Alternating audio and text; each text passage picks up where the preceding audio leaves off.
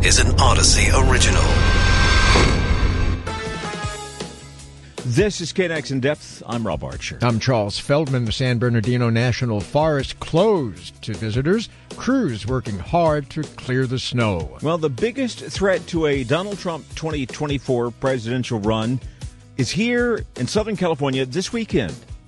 Also, Katherine Schwarzenegger Pratt will join us later. She's out with a new book your kids might want to read. But we start with the San Bernardino National Forest closure and a warning for visitors to stay away from the local communities.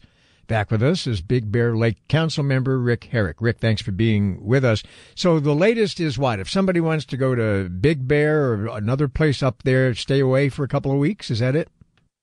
That is the basic message to have. And the Forest Service is now jumping in with Caltrans, CHP, and warning people to please stay away. The forest has been closed previously for fires, as well as it was closed for a period of time during COVID. But in this particular case, what can happen, we're trying to avoid a tragedy as somebody trying to find another way to get into Big Bear, to either get to their home here or possibly to get to a second home or possibly just to go up to the slopes and go skiing and get stuck in one of the back roads where they can't get out and they maybe don't have cell service and they get stuck back in there. So trying to alleviate that. It's not uncommon to have the forest closed, but in this particular case, this is very different because it's a national disaster as opposed to just being a road event as we have previously described it. Yeah, we had several days pre-warning for this. Blizzard warnings were up. I think we were talking about blizzard warnings about 3 days before it actually hit. And I think even then, some people were saying in the lead up to that, like, hey, if you got plans to visit the mountains this weekend, don't. Just hold on for a while. But then that runs the danger of we get a blizzard warning and it comes in and it's not as bad as we thought it was. In this case, it was a little bit more than we thought it was going to be. But how bad would that be for the community, for tourism, and for income? It's not good at all. As we've said, too much of a good thing is a bad thing. And right now, our economy really does depend on tourism, does depend on people coming up here and enjoying the snow and enjoying the slopes. And just to give an example, maybe a day like today, there might be 6,000 people up on the slopes. The last word I got was there was 600. And that is basically, I'll call them the locals who are up enjoying because nobody else is up there. But it's not only just the ski areas. By the way, ski areas are open, even though the forest is closed. They have a special permit, so they have an exemption. They don't have to close.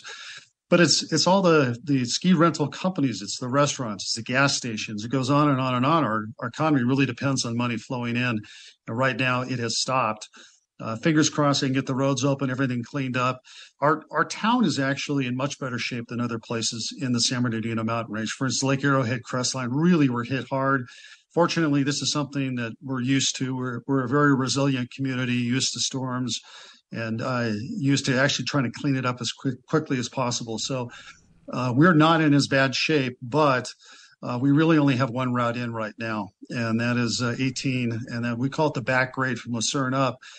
And that particular route, we just cannot afford to have closed in any way. And so because of that, they're restricting traffic on it, which does make sense. Just trying to get fuel and food up to the residents who are here in Big Bear. I want to just clarify something because you're saying that the ski slopes are open. Is that just for residents or how would other people get there?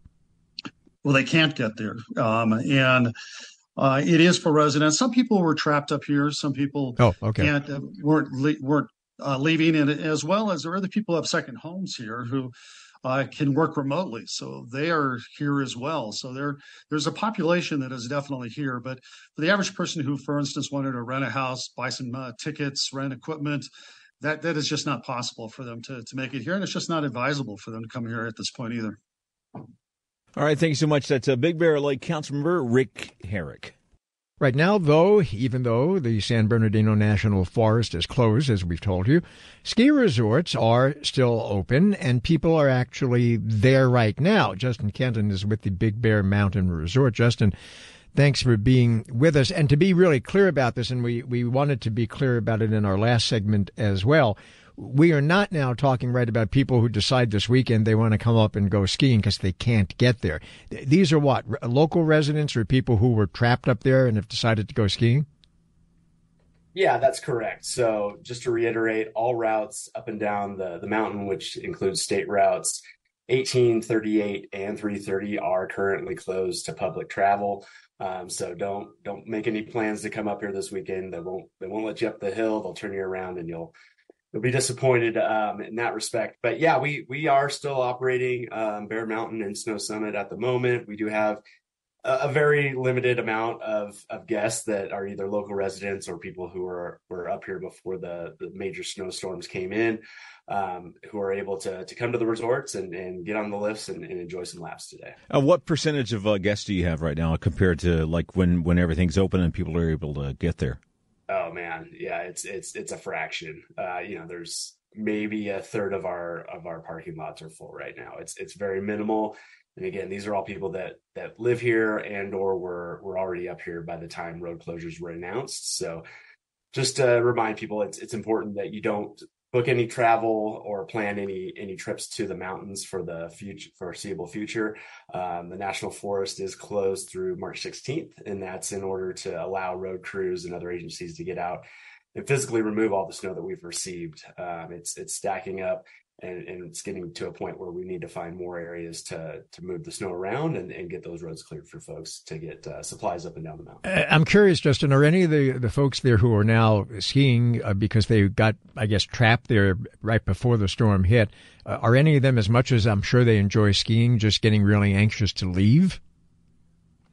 I'm sure there's probably a certain percentage of people who came up before the snow started to fall and are looking to get off the hill. In fact, there are opportunities for people to download the hill off Highway 18 through Lucerne, but that's strictly for people who are either leaving to return to their primary residence or for full-time residents of the Big Bear Valley. They are allowed to come back up the hill, but they have to have proof of residency. That does not include second homeowners. That does not include people that have vacation rentals booked, anything of that nature. That's not enough to get you a passage up the hill. You have to be a full-time local resident. So, given how long it might take before things can get back to normal, I don't know how long you expect that to take. And also, if it does take a while, how big of a hit to your business are you going to take? Yeah, it certainly does impact our business as well as many of the other local communities and businesses that rely on tourists and visitation to support their staff and their businesses. So we will certainly take a hit here in the short term, but it's definitely the small potatoes compared to what other communities, the Crestline area and Lake Arrowhead, what they're dealing with in terms of getting snow removed and roads cleared and those sort of things. We'll be fine. We're working in conjunction with local agencies to stay on top of things. But the primary issue is really just the health, safety, and restocking of supplies, for the local community. I would imagine that once there's the ability to get back to Big Bear and the forest is back open again in a couple of weeks, I would imagine you're going to be like turning people away because there's all that pent up demand. Sure. Yeah, absolutely. We do expect visitation to jump right back up if and when roads do get cleared and people are able to travel safely up and down the roads. But in the meantime, our primary focus is just making sure that our staff, our employees, the local community is safe and being taken care of, and that we're getting as much snow moved around and removed as possible to make sure that we can get stores restocked, gas stations refueled, and make sure that there's safe passes for everyone that's up here. All right. Thank you so much. Justin Canton with Big Bear Mountain Resort. And in just a few minutes, we are going to be talking with Katherine Schwarzenegger Pratt. That's the daughter, as I mentioned, of Maria Shriver and Arnold Schwarzenegger. And she's got a children's book out, and it's a book with a pretty heartwarming message. So stick around for that. And right now, though, the trial in the Alex Murdaugh murder case was only about 28 days long. And then when the jury finally got the case, it only took them 3 hours to come back with full convictions on every count. And then a judge today sentenced him to life in prison without parole. Dr. Nina Ross is a psychiatry professor at Case Western Reserve University School of Medicine. Thank you so much for joining us. Hi, thank you for having me. So one thing that was interesting as we watched the jury come back with a guilty pleas, he seemed to have no reaction at all, which was quite different from when he was on the stand talking about what happened. This time it seemed like he almost was kind of bored and not really there. What do you make of that? Well, it's hard to know what to make in this particular case because I haven't, interacted with him in any way. I would say there's probably, a variety of interpretations, but it's hard to say for sure without actually, being his psychiatrist and seeing him. Well, let me ask you this, because here's what I think many people, certainly I, find really interesting about this, and that is that I think people do have preconceived notions of the kinds of people who kill people, whether it's strangers or they kill their family members. And yet here's a guy who, for all intents and purposes, seemed, if there's such a thing as being beyond normal, he was that. I mean, he came from a very powerful and wealthy local family. He had a respected position in society. He was an attorney. He had a really nice family.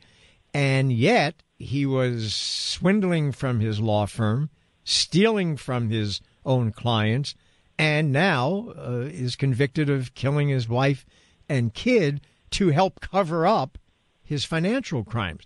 That, I think, has people pondering, how do you ever know what someone is truly like?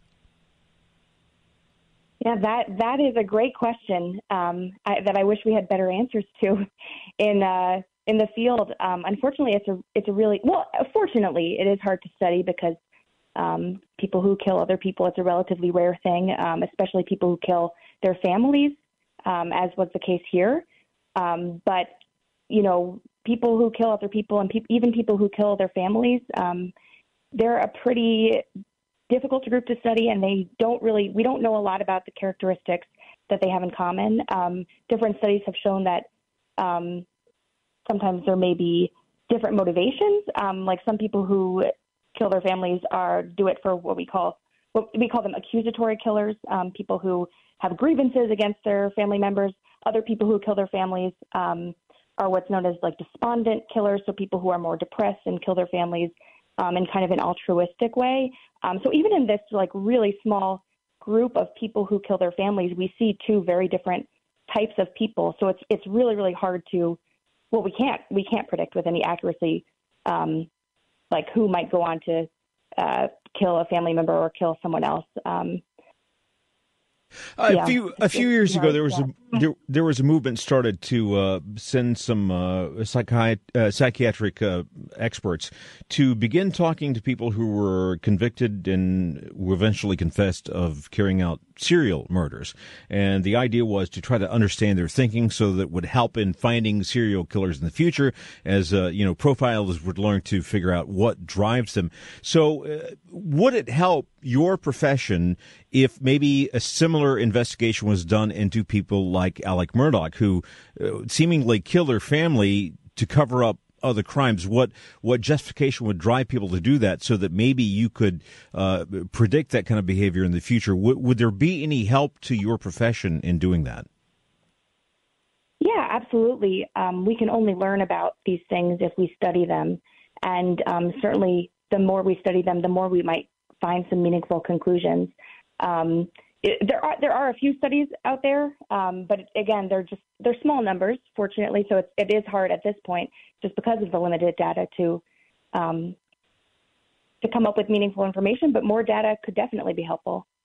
All right, thank you so much. That's Dr. Nina Ross, a psychiatry professor at Case Western Reserve University School of Medicine. This is KNX In Depth with Rob Archer. I'm Charles Feldman. Well, Florida Governor Ron DeSantis is trying as hard as he can, it appears, to appeal to the Trump base in what many are assuming is going to be a run for president next year. Now, those questions are going to circle faster and faster, as DeSantis will be here in Southern California this weekend. So with us to explain the need for this cross-country visit is Republican strategist Sean Walls. Sean, thanks for being with us. Greetings, gentlemen. So he often, DeSantis that is, expressed antipathy in one way or another toward California, certainly toward, I guess, Gavin Newsom, our governor. So why the trip out west? Well, in a way, this is a bit of a coming out party or coming out show for Governor DeSantis. If he is going to run and if he is going to win, he's going to have to attract a whole host of Republicans and conservative Democrats. And coming to California and doing the types of events he's doing, particularly at the Reagan Library, where the Republicans still revere Ronald Reagan, his big speech is a good chance for him to say, I can be Trump-like in my cultural, kind of war on wokeness, but I also run a state. I can get things done. You're not going to have to worry about crazy tweets coming out every morning. The fights you're going to see are fights in Congress over things that matter to conservatives, budgets and defense spending, et cetera. But, you say that he's going to try to appeal to conservative Democrats. But so far, as I've been able to see, and I'm not the smartest guy in the world, but, I watch, he appears to be trying to appeal to the people who think Trump isn't Trump enough. In Florida, we saw him go after a business in an attempt to punish them, to use the power of the state government to punish them for expressing an opinion that went against a law that he had backed.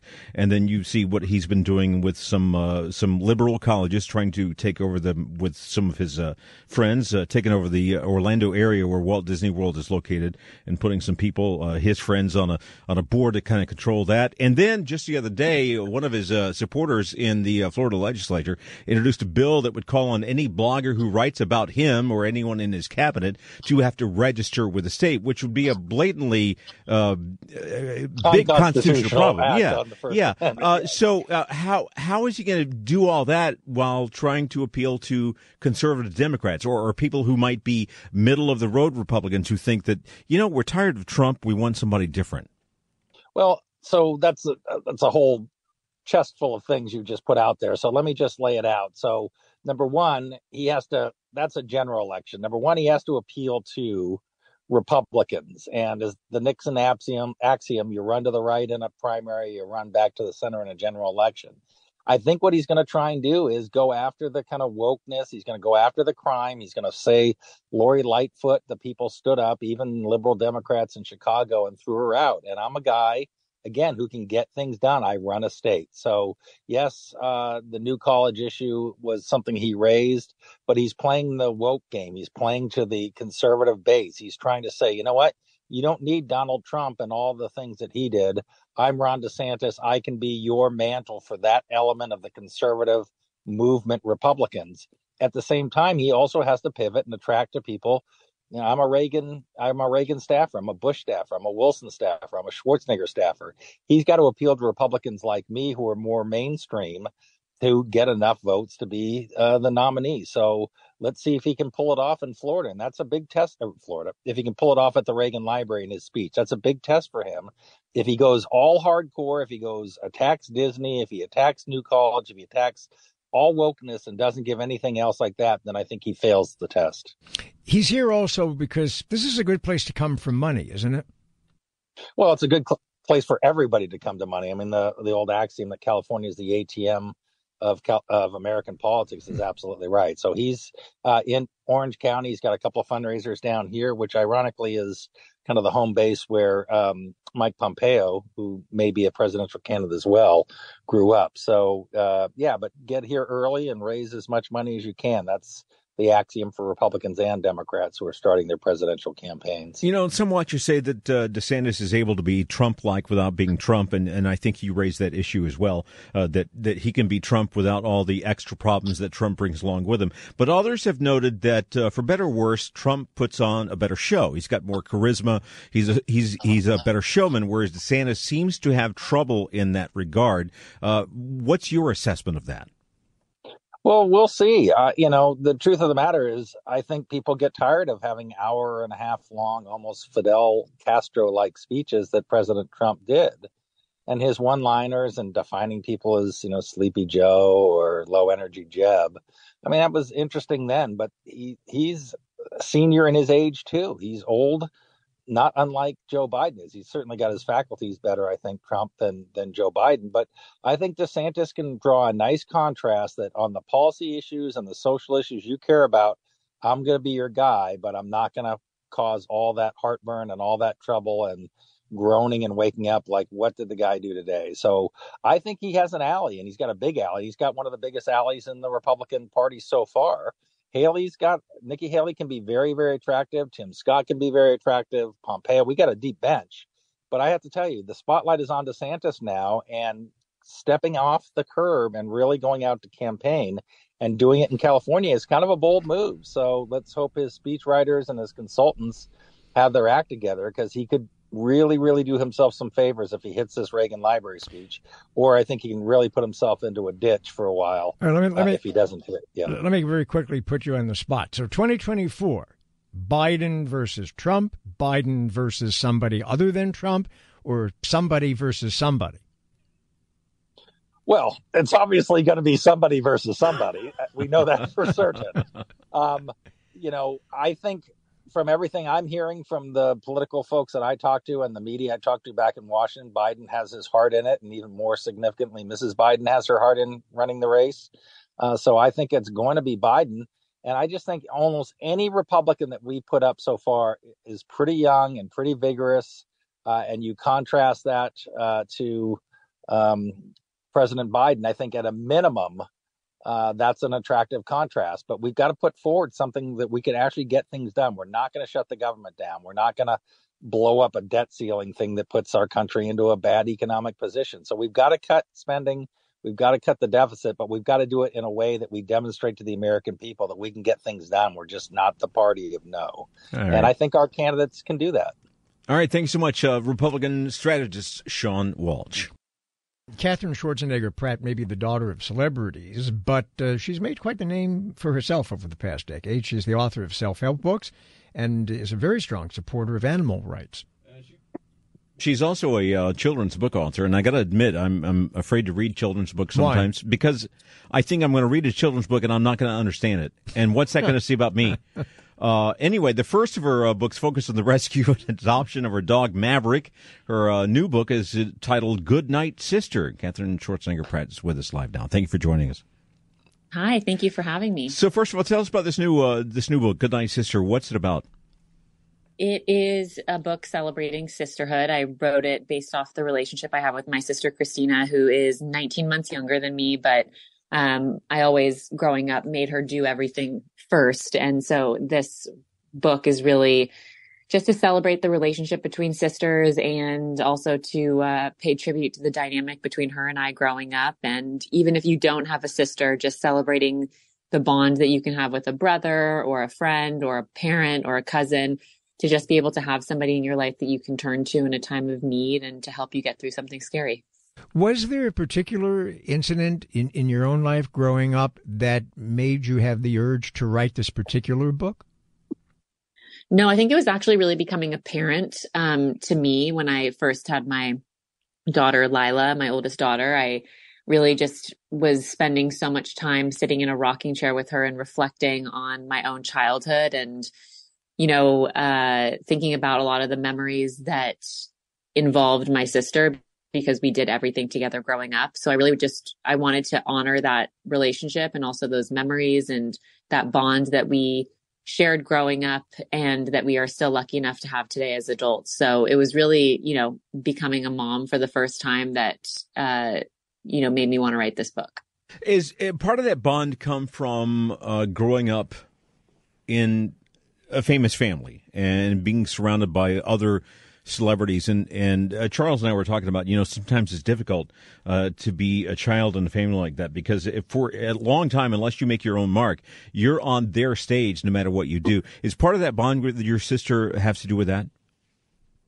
No, I mean, I think no matter, if you grow up with well-known parents or not, it's really just the bond between siblings that, we were really lucky enough to be able to have in our childhood and also just in life now in general is just the closeness that we have, as with my sister and then also with my two brothers is such a huge blessing. And we were really taught that from a very early age, just the importance of family, the importance of that relationship with your siblings. My mom is so close to her brothers and, my whole family is really close. So we really saw our parents lead by example to be close to your family, to put your family first, to, love them, and also know that as you get older, that there's going to be effort and energy put into maintaining the closeness of your relationship and your bond. And I don't think that had anything to do with having well-known parents as much as it did just having parents who led by example for us kids. So, yeah. I'm curious, as you were writing the book, or even as you were thinking about writing the book, did you have any discussions with your sister? Did you kind of run it by her, and did she at any point say, "Gee, I wish you wouldn't, say this, or maybe you should say that, or maybe you shouldn't, say something in a particular way"?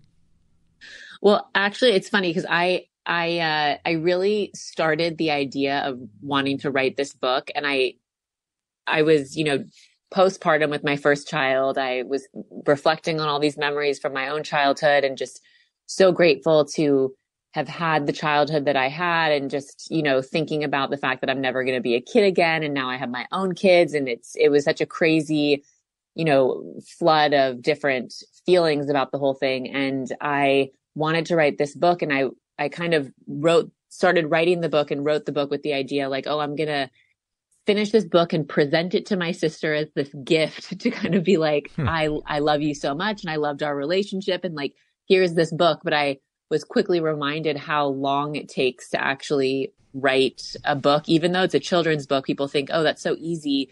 It seems so simple, but it takes a huge amount of time. I worked on it for 2 years, and a lot of energy goes into the illustrations and the story and getting the story perfect and right. And so I quickly realized that when she would call me and she'd be like, "What are you working on?" I kind of tried to play it really, I tried to play it cool and be like, "Oh, I'm just working on some things." And she'd be like, "No, seriously, what are you working on? Like, why are you being weird about it?" So I had to quickly tell her like, "Oh, I'm writing a book that's celebrating the relationship that we had, and you'll see it when it's done." So I had to tell her sooner than I would have wanted to, and present her with like the final product. But when I finally was able to give it to her, she was really excited about it and loved the illustrations and all the little kind of tributes to her that I sprinkled throughout the book of, the room decor and the way the girls look and just their names in the book, and a bunch of different parts of the book were kind of nods to my room, Christina's room, and who we were when we were younger. It's kind of an overarching theme, too, because as we're looking at this book, it's a bond with your sister. Your earlier books focusing on the rescue and adoption of your dog, Maverick, that's a bond that people have with their pets. So it seems to be a lot of what concerns you, what reaches you, and how you try to reach other people is in the bonds that we have with the people and the animals that we love, and how that can make us better people. Is that fair? Yeah, for sure. I mean, all of the books that I've written, children's and adult books, are ones that come from just real life experiences and real life moments, or, challenges or celebrations of certain things. So they all have come from, what I've experienced in my life. And I feel really blessed to be able to do that. And also people will always say to me like, "Okay, so this book is out. Like, what's your next book going to be about?" And I always tell people that like the books that I, choose to write about, or the subjects I choose to write about, are really from life experiences and life journeys. And especially the ones that are adult books, they're, subjects that are chosen that I have struggled with, or that I feel like I have experienced that I feel need more information or need more focus on, so people don't feel so alone in their journeys. And I try to have that kind of through line with everything that I do, is that the goal is always putting information that's good information, helpful information, and celebrating certain subjects, with the hope that someone can pick up one of my books or look at one of my episodes of my Instagram live series, BDA Baby, and feel less alone in their journey, or feel seen in their experience. So I was raised by parents who, instilled in us from the very beginning that your purpose on this earth is to leave it better than you found it, and also to always be of service to others. And I feel like that's, why I choose to do the work in the areas that I choose to do it in, is really with that goal in mind. Katherine, let me ask you one last question. We're going to run out of time. So you mentioned a number of times illustrations, and of course, as a children's book, the illustrations are really important, right? So yes, tell us a little bit about how that process works. How does somebody illustrate what you have in mind as a writer? Well, I think it's a really collaborative experience for sure. And if you're lucky enough to be able to work with an illustrator who is willing to be collaborative with the author, then that's a huge gift. And Lucy Fleming did an incredible job with the illustrations in this book. And I told her that, I have this book that's called Goodnight Sister, and I had a lot of notes throughout writing the book about what I had envisioned for the illustrations and, the colors and different things. And she was really willing to work with me and go back and forth with edits and notes and, tweaks and changes and things like that. But she's also incredibly talented on her own. So she was really amazing to work with and really, went along with all of the little nitpicky notes that I had to make the book be exactly the way I had envisioned it. And she did a great job. All right. Thank you so much. It's Katherine Schwarzenegger Pratt with us on the show. That's it for today's edition of KNX In Depth. We'll be back Monday.